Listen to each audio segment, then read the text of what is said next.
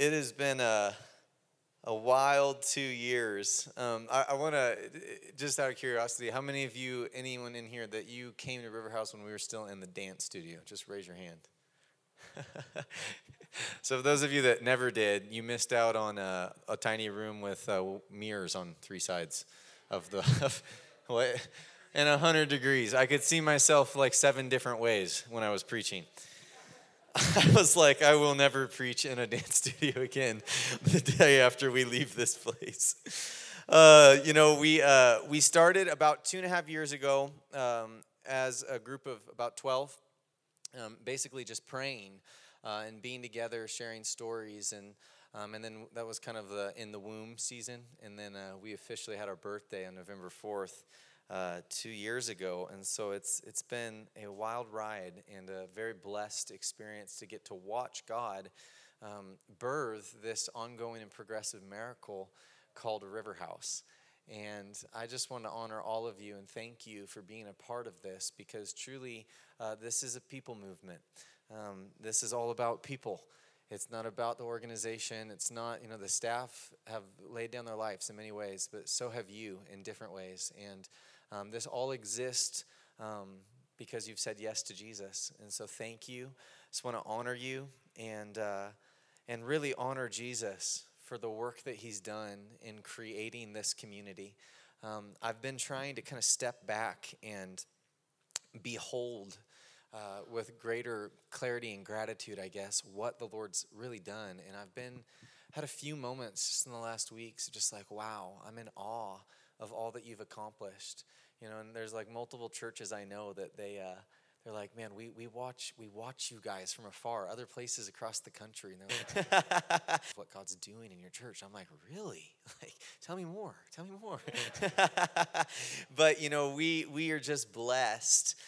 We're blessed to get to be a part of this work that God has started. And I think that anybody that's been here for any amount of time, I think, can know, and it's easy to identify that what's taking place here is only God. Right? It is God creating his church, and we get to play a part. So as Richard Gordon, our friend from South Africa, said, your bums are in the butter. And that was the biggest botch of a South African accent ever. So I'm glad that's not on Facebook Live, because sometimes Richard watches. All right, well, we're going to read a few verses out of Philippians tonight, so you can turn your Bibles there, and we'll read a few together. And I am going to share some vision for where I just feel the Lord beckoning us. And in some ways it's not new, but I think in some ways it will be at least a fresh perspective on the heart posture that God is wanting to cultivate amongst us as a church. And I'm not going to rah-rah with some big cry of all the things we need to do externally, because frankly, they're all happening externally. But yet I feel the Lord wanting to protect us and actually equip us to recognize how we steward best what's happening here, and then personally what he's desiring to do through our lives. So does that sound good to you? All right, so Jesus, we just ask you to speak with clarity and conviction tonight, God, and to call us to a higher place. In Jesus' name I pray. Amen. So I'm going to start actually in Psalm 16, and I'm going to build this analogy of the land tonight in our minds. And David is praying in Psalm 16, and he says, the Lord is the portion of my inheritance and my cup. You support my lot. The boundary lines have fallen to me in pleasant places. Indeed, my heritage is beautiful to me. And David's actually offering a prayer of gratitude for God's provision of the land, of his portion of land within the promised land. Does that make sense? All right, so the Jews, they received, each by name, by family, they received land within the promised land of Israel. And it's this prayer of gratitude. God, thank you. The boundary lines have fallen to me in good places. A Jew would have recognized that receiving their inheritance in the land was a restoration of what was lost in Eden, right? So Adam and Eve were given land to be fruitful, multiply, create a family, and then extend the boundaries of this garden to fill the whole earth, right? And so as a Christian today, we can also pray the boundary lines have fallen to me in good places as it pertains to the church. right? So Jesus actually came and fully redeemed what was lost in the garden when he says, now, instead of just creating this garden in paradise on the earth, and that was like forfeited by sin, now I've called you a people by my name. I call you my church, and I've given you the power to actually go and transform the nations with the message of the kingdom, so that the kingdom of God comes to earth, and the places where there's pain and depravity and degradation and systemic suffering, you can bring transformation. Amen? You following me? So the church, we have been given as the church, as the people of God, we've been given a spiritual inheritance. We could almost say a spiritual land that God has given us, a place to cultivate, a mission to fulfill in the earth, right? And we need to receive this identity, this inheritance from the Lord with gratitude and cultivate it in such a way that we fulfill the mandate, right? That's what we're put here for.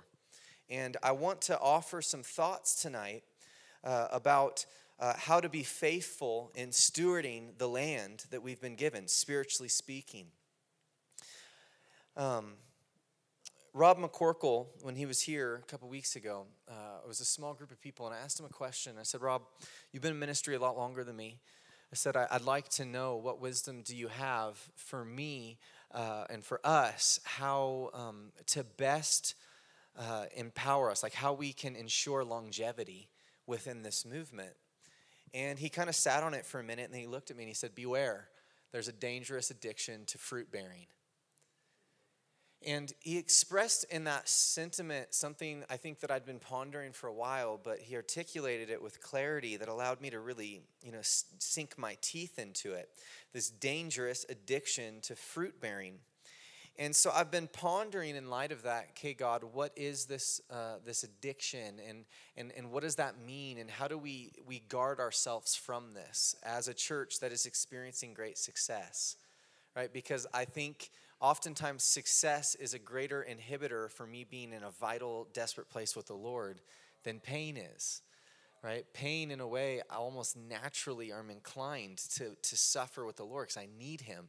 But how do I need him in the same capacity when I'm experiencing fruitfulness, right? Success.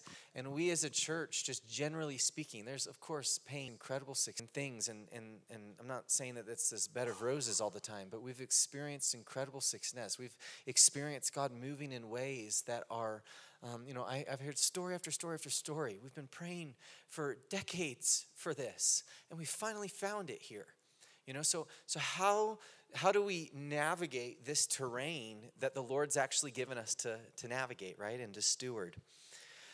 And in light of this thinking, I had a dream, and I felt strongly that I was to share it with the church because it was for the church. And in the dream, I was at a PGA Tour event. I was standing on a hillside, and I was watching the players tee off the tee box into the fairway. And all of a sudden, as I was watching, I noticed that the golf course was just getting drowned all of a sudden with water.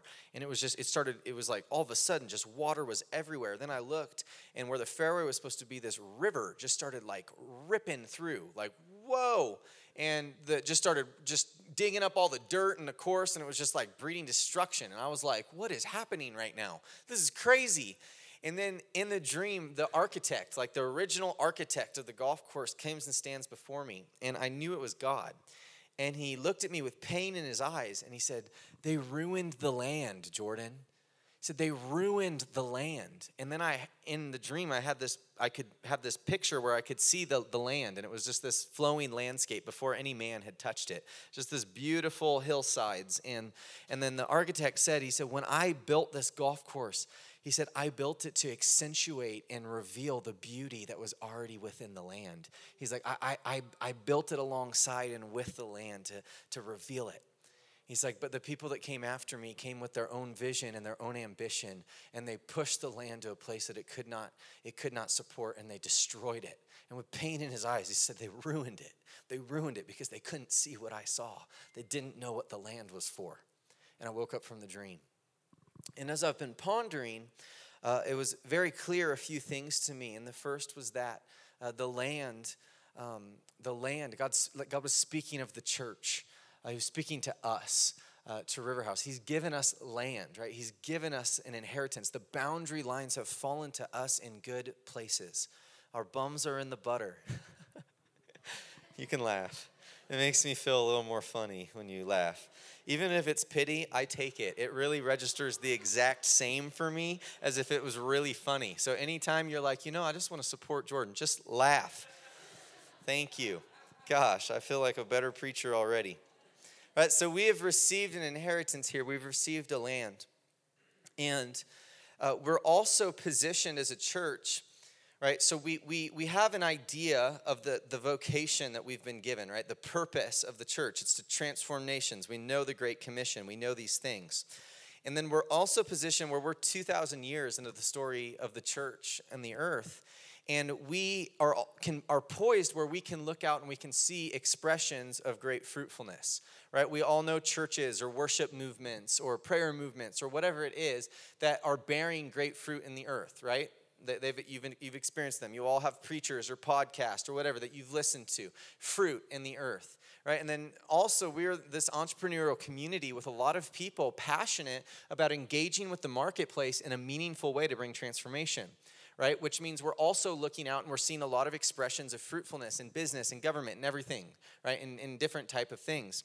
And so what I feel like is that we are positioned, right, as the church where we've been given an inheritance. We know what we're called to do. We know we're called to bring transformation, but the warning is do not get so captivated by the expressions of fruitfulness, right? You have to keep your eyes on the original vocation of who you are as the church. Because if your eyes are on other expressions of fruitfulness, you'll start coming with your own agenda, right, to drive and push and manipulate to create something that's not authentic to the original, to the inheritance that we've been given as a local church in Boise, Idaho. That makes sense?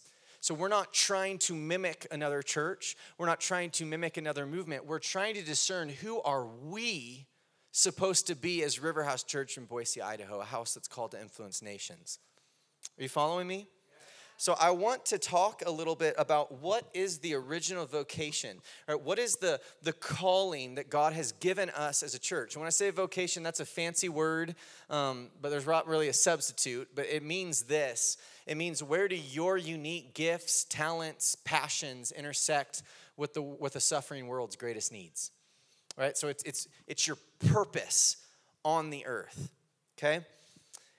So when I talk of vocation and open up this topic, Philippians 3 always comes to mind first. And I'm just going to read a few verses that you can read with me if you're in Philippians. And we're going to read in chapter 3, and I'll just read verse 10 through 14, I believe it is. And this is Paul speaking. He says that I may know Jesus and the power of his resurrection and the fellowship of his sufferings, being conformed to his death in order that I may attain to the resurrection from the dead. Not that I've already obtained it or have already become perfect, but I press on so that I may lay hold of that for which also I was laid hold of by Christ Jesus. Brothers and sisters, I do not regard myself as having laid hold of it yet, but one thing I do, forgetting what lies behind and reaching forward to what lies ahead, I press on towards the goal for the prize of the upward call of God in Christ Jesus. Right, the upward call of God. Right, I want the upward call of God expressed in my life. Right, I yearn to see the upward call of God expressed in this community. And I believe that this is a church that is hungry to see the same thing. Right? We want the fullness of God. And I would define the upward call of God, simply put, as a life of fullness and a life of fulfillment. Right? When I die, literally, I think about this. When I die and I breathe my last breath and I close my eyes on whatever day that happens to be, I want to do so void of regret. I want to look back and say, I left nothing in this life. I gave it all. I want to fulfill the purpose for which I was put on the earth, a life of no regret. That fascinates me, that grips me, it motivates me. Right? I despise mediocrity. I hate it with a fervent passion. It is not of God. We are created in the image of a great God, and so we are formed to dream great dreams and do great things and shake the world. Right? Mediocrity has no place in your life. It has no place in the church of Jesus Christ. It has no place. Right? We are made for the upward call of God in Christ Jesus. I will die 1,000 deaths before I live one life marked by mediocrity. And I yearn for that for this church. I will lay down my life to see this church put into a position where we are poised to grab hold of that for which Jesus laid hold of us. I'm serious about this.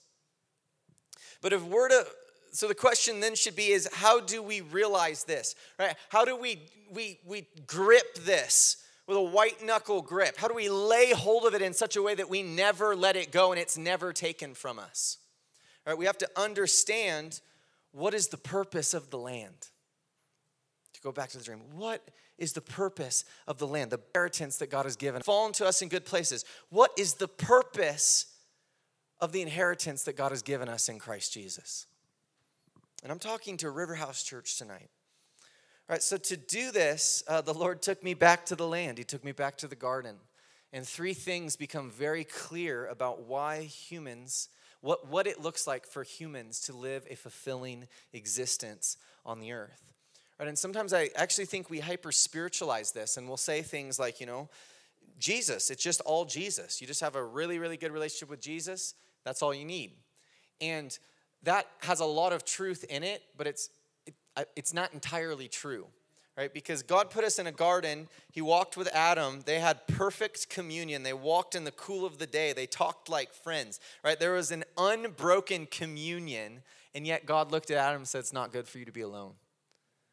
I'm going to put you in a community. I'm going to create Eve, marriage, family, right? So we need family. We learn in the garden. And then also, God created Adam. They had a perfect relationship. He created Eve. They had a marriage that was not affected by sin. And yet God said, now be fruitful and multiply and fill the whole earth. Gave them a really, really arduous task to fulfill. It's like, whoa, slow down, cowboy. See, that was one of those fake laughs.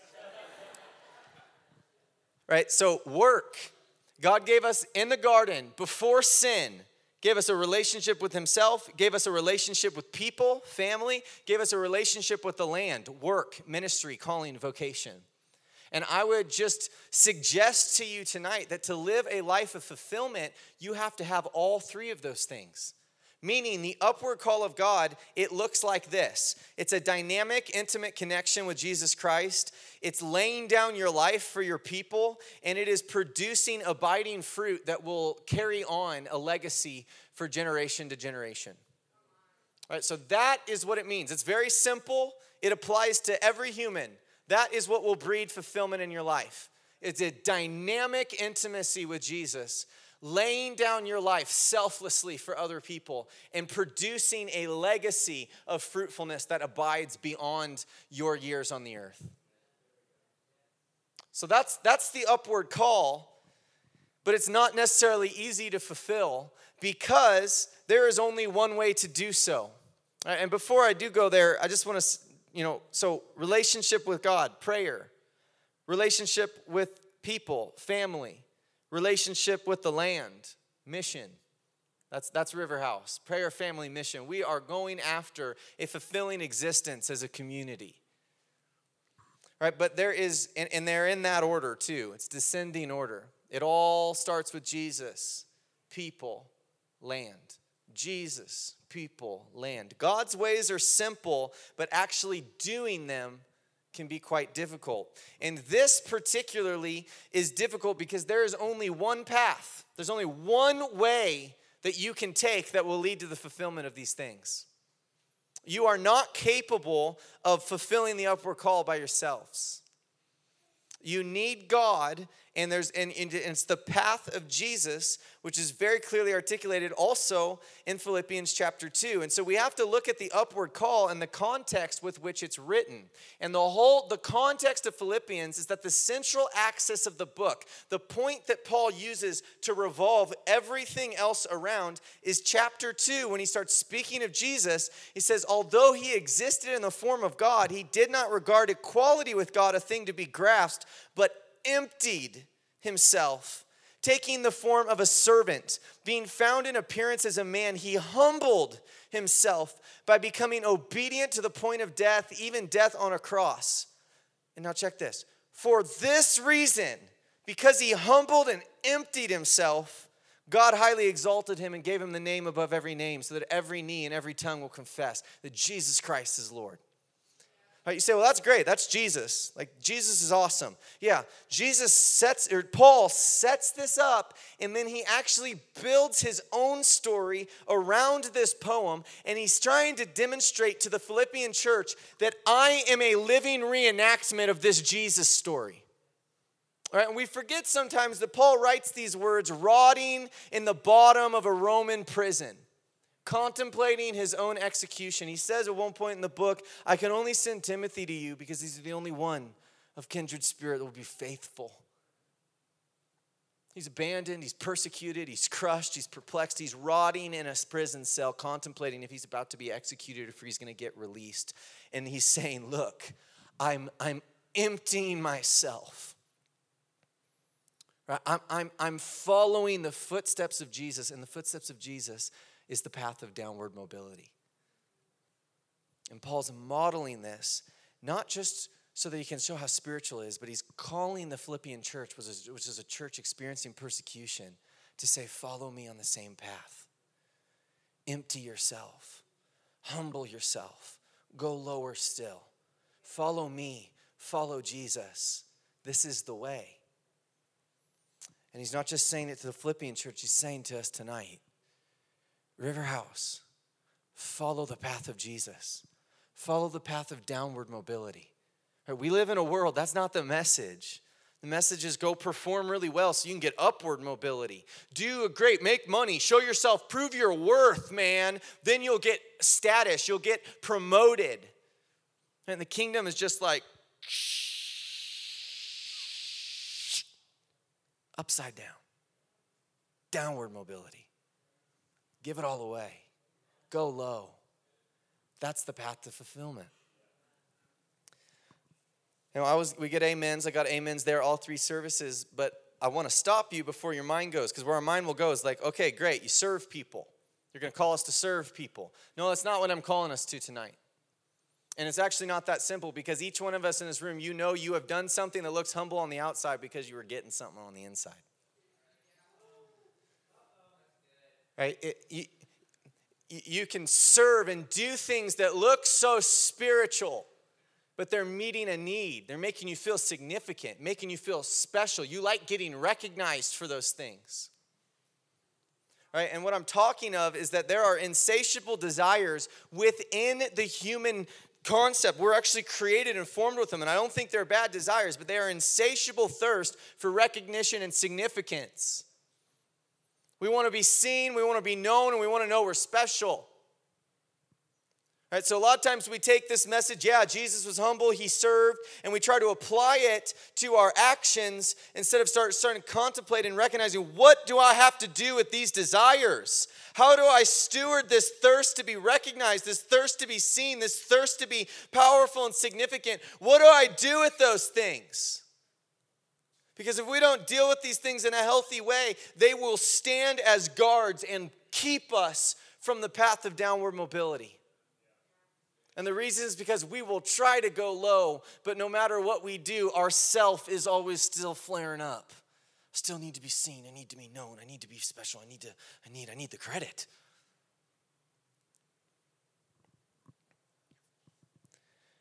It's these desires that make fruit bearing so potentially addictive.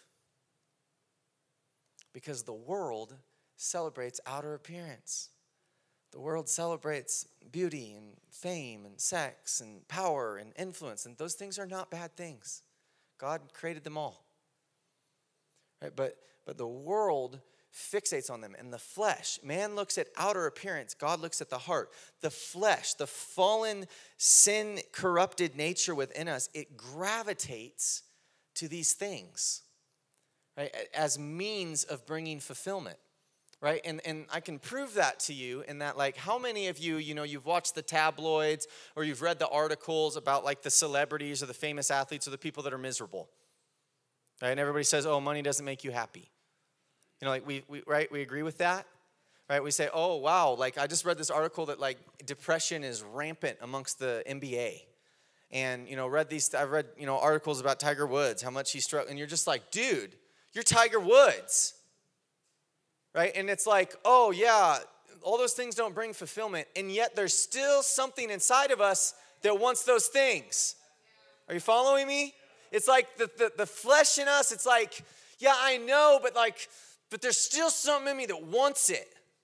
I still need that. That's got some I need.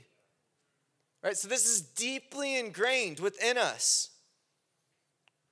Stuff that we're right, and if we're honest, there's parts of any stuff that each of us resonate. Some people it's different. Everybody's got their different thing, but there's things that we resonate to because they're not bad things. They're good things, but they're never meant to fulfill us. Right? And for me, it's power and influence. Bar none. Those are the things. Those are the things that I want. And have had a long journey of trying to, how do I steward that? How do I steward these desires in light of being a preacher of the gospel and a leader in the church? Right? And sometimes I think we excuse the church and Christians and we're like, oh yeah, no, we're different. We're in the world, but we're not of the world. We don't deal with that stuff. That is bull. Right? We need to pull our heads out of the sand if you think that's the case. Right? The same temptations in the ministry, in whatever we're doing, want to come up and rile up that I'm doing this to prove myself somebody. Right? The ambition and the self-promotion and the pride and all those things. It might look different outwardly, but we still have to deal with the same desires that the world's dealing with. Right? And it's not until the church starts wrestling and dealing with these things and doing it a different way that's bearing a greater fruit that the world's going to start listening to us. Because we're going to have answers for what they're searching for. We're going to have a path articulated they can follow that will lead to fulfillment instead of dead end after dead end after dead end and chasing the carrot over and over and over and over. We're not immune. It's in the world, it's in the church. But the difference is we have Jesus. And Jesus wants to help us as a people navigate how to be people of influence and walk in power, walk with integrity, have influence within culture. He needs his church to influence culture, but he will not exalt us there until our character matches, right? Until we're able to get there on the path of downward mobility and not climbing the ladder of self-promotion. Am I resonating? Does this make sense? So I believe that the true test of heaven is not necessarily what do you do when nobody's looking. It's what do you do when you start bearing fruit and people do notice.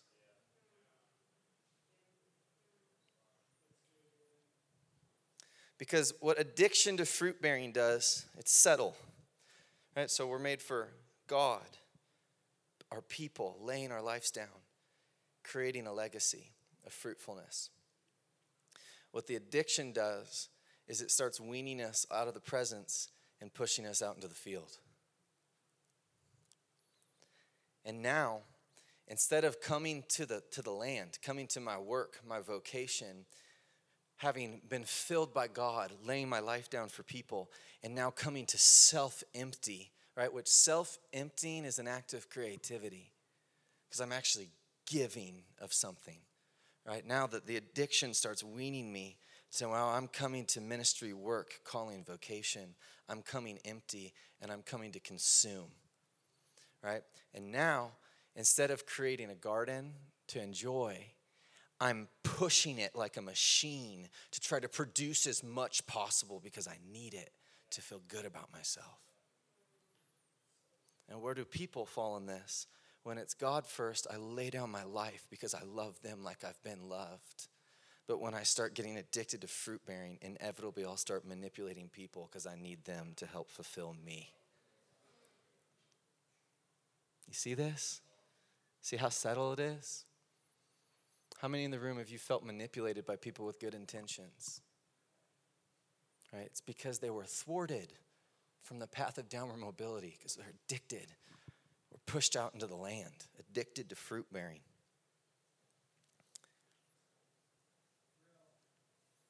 We're called to be creators that actually tend and steward a garden from joy and for joy, from fulfillment and for fulfillment. We were never made to work in order to gain some sort of an identity within society. That was supposed to be the overflow of joy. And it is a part of our fulfillment. So I'm not crucifying it. I'm simply saying, right, we have to have alignment. We have to have eyes to see. Right? And the real crux, the pain of falling into this is that it blocks us from that path of downward mobility. I'm actually unable to go low and serve because I have my expectations, my strings attached to anything I do. I need something from it. I need something from you. Does this make sense? Right? And it's a lot of times it's subtle. It's like really subtle. It's really small. It's like, well, most of it's good. Yeah, it'd be like, dude, you thirsty? Here's some water. Just a tiny bit of urine, but take it. It's great. I'm telling you, a lot of ministry, that's what a lot of ministry is. A lot of work, a lot of really good things, that's what it is. 98% pure. But I got the little thing I need. Right? And it pollutes it. So what's the converse? This is a birthday service. There's got to be hope, right? Converse is also in Philippians, and if you want to look, it's chapter 1, verse 21. And this verse, perhaps better than any other in the Bible, it gives insight into a minister, a powerful minister, right? Paul, it gives insight to his relationship with the land, right? With his ministry, with what he's called to do. And it's beautiful imagery we see here. Right, as he's sitting in this cell contemplating if he's going to die or if he's going to continue into this powerful world-changing ministry that he's been called to, right? Don't forget, this man's turning the Mediterranean world upside down. He is challenging the very power of Rome, so much so they're scared of him, putting him in prison. Right? So, right, it's big calling. For me, to live is Christ and to die is gain. But if I'm to live on in the flesh, this will mean fruitful labor for me. But I don't know what to choose. I'm hard-pressed from both directions, having the desire to depart and be with Christ, for that's very much better. Yet to remain on in the flesh is more necessary for your sake. Convinced of this, I know I will remain and continue with you all for your progress and joy in the faith. It's love. He's suffering. He's saying, I'm in a lot of pain. It'd be better to just go back to Jesus, be with him. But for your sake, not because I need it, but because I love you, I know I'm going to continue. But you just see this yieldedness in Paul, right? He's like, yeah, die is gain. Be okay. I'm not needing anything. If he wants to take me, I'm happy. But because I love, I'll continue. Right, you see the open-handedness of Paul. It was Paul's deep connection and love for Jesus that actually empowered him to live a life of self-emptying. And for this reason, we know that God exalted Paul and now has used him in a way that he's used very few people ever. Right, Paul could have never imagined the impact of his words. Just sit on that for a second. Right, he's sitting in a Roman prison. Could he have ever imagined for 2,000 years his words would bring life and conviction and power and transformation to generation after generation after generation? If God can use Paul, he can use you. If Paul can use his words, he can use yours. Right? But Paul was reenacting the Jesus story and giving everything away. And for that reason, God highly exalted Paul. Right? God doesn't use special people. He doesn't use superheroes. He uses people that find the courage to go on that path of downward mobility. Right? We find in the presence of Jesus the vision and the clarity and the insight and the wisdom that we need to be able to navigate in a way that we find it, right? It's a sacred path, right? We don't drift into humility. Like, oh yeah, I just really want to be humble. Lord, awesome. I'm going to go with my day.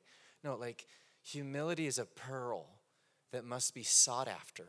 Right? It's the people that seek the heart of Jesus that they see. I see that path. I see that step. And it looks scary. It's probably the right one. Right, for me, this is what I've been pondering. This is practical. This is honest. It means my commitment to this church is that I won't come to you needing you to bring me fulfillment.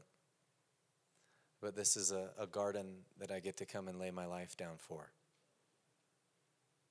And pointedly, what that means is that this platform will not be one I use to build my own brand, but I get to give it away to build big people and the voices within this community that God wants to raise up. And this is just being, honest with you. When the Lord says, yeah, I want you to empower that person. I want you to empower these people. I want you to give away all these spaces. You know what my first thought is? What about me? Navigating these tensions, navigating these desires. Now, this is my journey. This is our story. Because the world screams at me. It's like, oh, Jesus, you found me. You found me here in my brokenness. You saved me out of this pit of destruction. You saved me from my addiction. You saved me from my pain. You transformed my life. All of a sudden, because of this, I'm bearing fruit. Right? This is the story that happens. Now I'm bearing so much fruit, and it's like, whoa. Why am I now in the land with the fruit all the time and I'm never with you? Now, that's the story. That's mediocrity. That's way less than the fullness. And Jesus is looking and he's saying, when's my church to just love me? First love. He looked at Ephesus. He said, you've done all these great works, but you've lost your first love. You're doing great out in the field, working, bearing fruit and getting a lot of affirmation for it. But come back to me.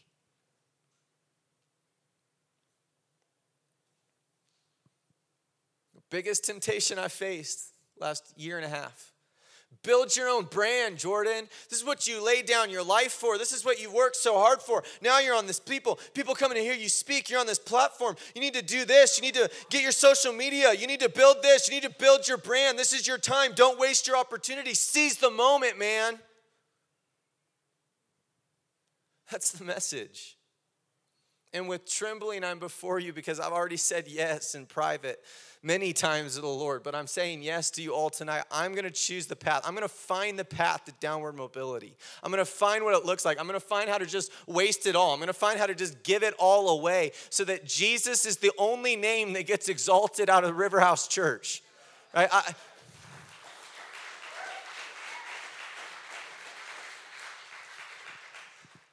And I'm asking you to follow me on the same path.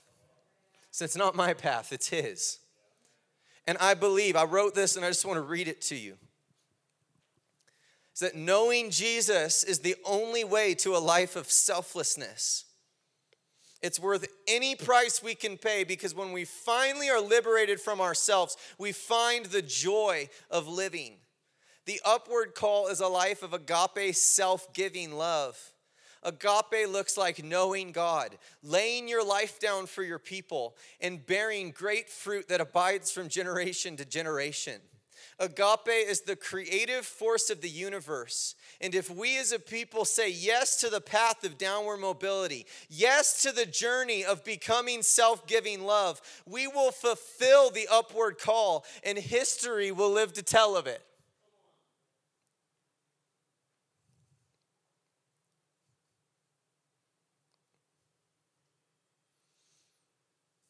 I believe that.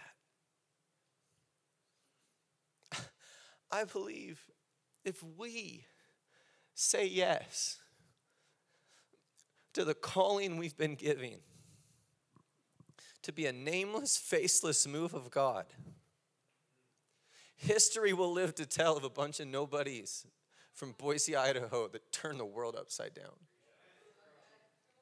Why not? Why not you? Why not me? It will not be built on the preaching of any person in this pulpit. It will be built on the humility of each and every one of you. That is the posture of heart that breaks and shatters the limitations and the confines of the flesh, of the mediocrity that it's been cast upon us as a race of people. It will break it and shatter it, and we will be liberated so that God can do anything. That's my dream. That's my dream. That's what I'll pay any price to see. And I believe it. I believe that we have what it takes. And I believe that we don't even have to put our confidence in our ability to follow Jesus. We can just put our confidence tonight in his ability to lead us on that path. And so Jesus, tonight, we say yes. I say yes. Say yes, God, to the downward road. We say yes to a life of self-emptying. We say yes to a life liberated from ourselves, that we don't have to take thought of self. God, a life of knowing you, a life of healthy family. God, a life of fruitful mission in the earth. God, may we be a people that fulfill the upward call. God, we just reach out with faith tonight, God, and we just grab hold of that for which you grabbed hold of us, God, and we just, with a white knuckle grip, we just grab onto you, Jesus. Say, we're not going to let go. Just as you've grabbed onto us and you're not letting go of us. And we just say, Lord, we're in this for the long haul. God, we're signing up for the marathon. And we're not going to stop. Just going to say yes. Day after day, God. Show us what this looks like. Show us how to serve with no agenda. Show us how to self-empty, God. Show us how to deal with our desires for significance and recognition in healthy ways. Show us how to meet those needs with you. Jesus, it's all about you. And so again tonight, we just exalt you and say, you're the Lord of River House. You're the Lord and the author of this movement. You're the beginning of it and you're the end of it. And Jesus, we just never want to take you off of the highest place. Keep us, I pray. Keep us, I pray, God. Keep us right here, I pray. No matter what happens or what doesn't happen, just keep us right here, I pray, God.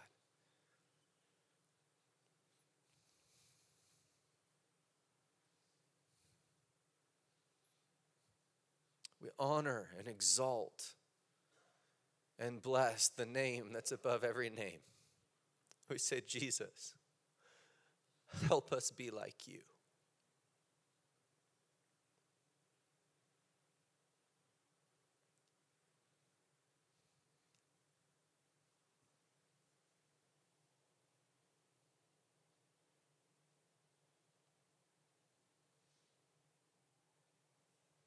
Amen. Amen.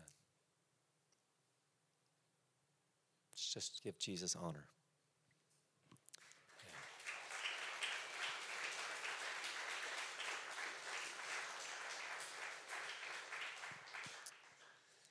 Happy birthday, River House. I have a love in my heart for each one of you that's deep and powerful. And I greatly look forward, deeply thankful for what's taken place. And I greatly look forward to what the next 20 years look like, huh? Hallelujah.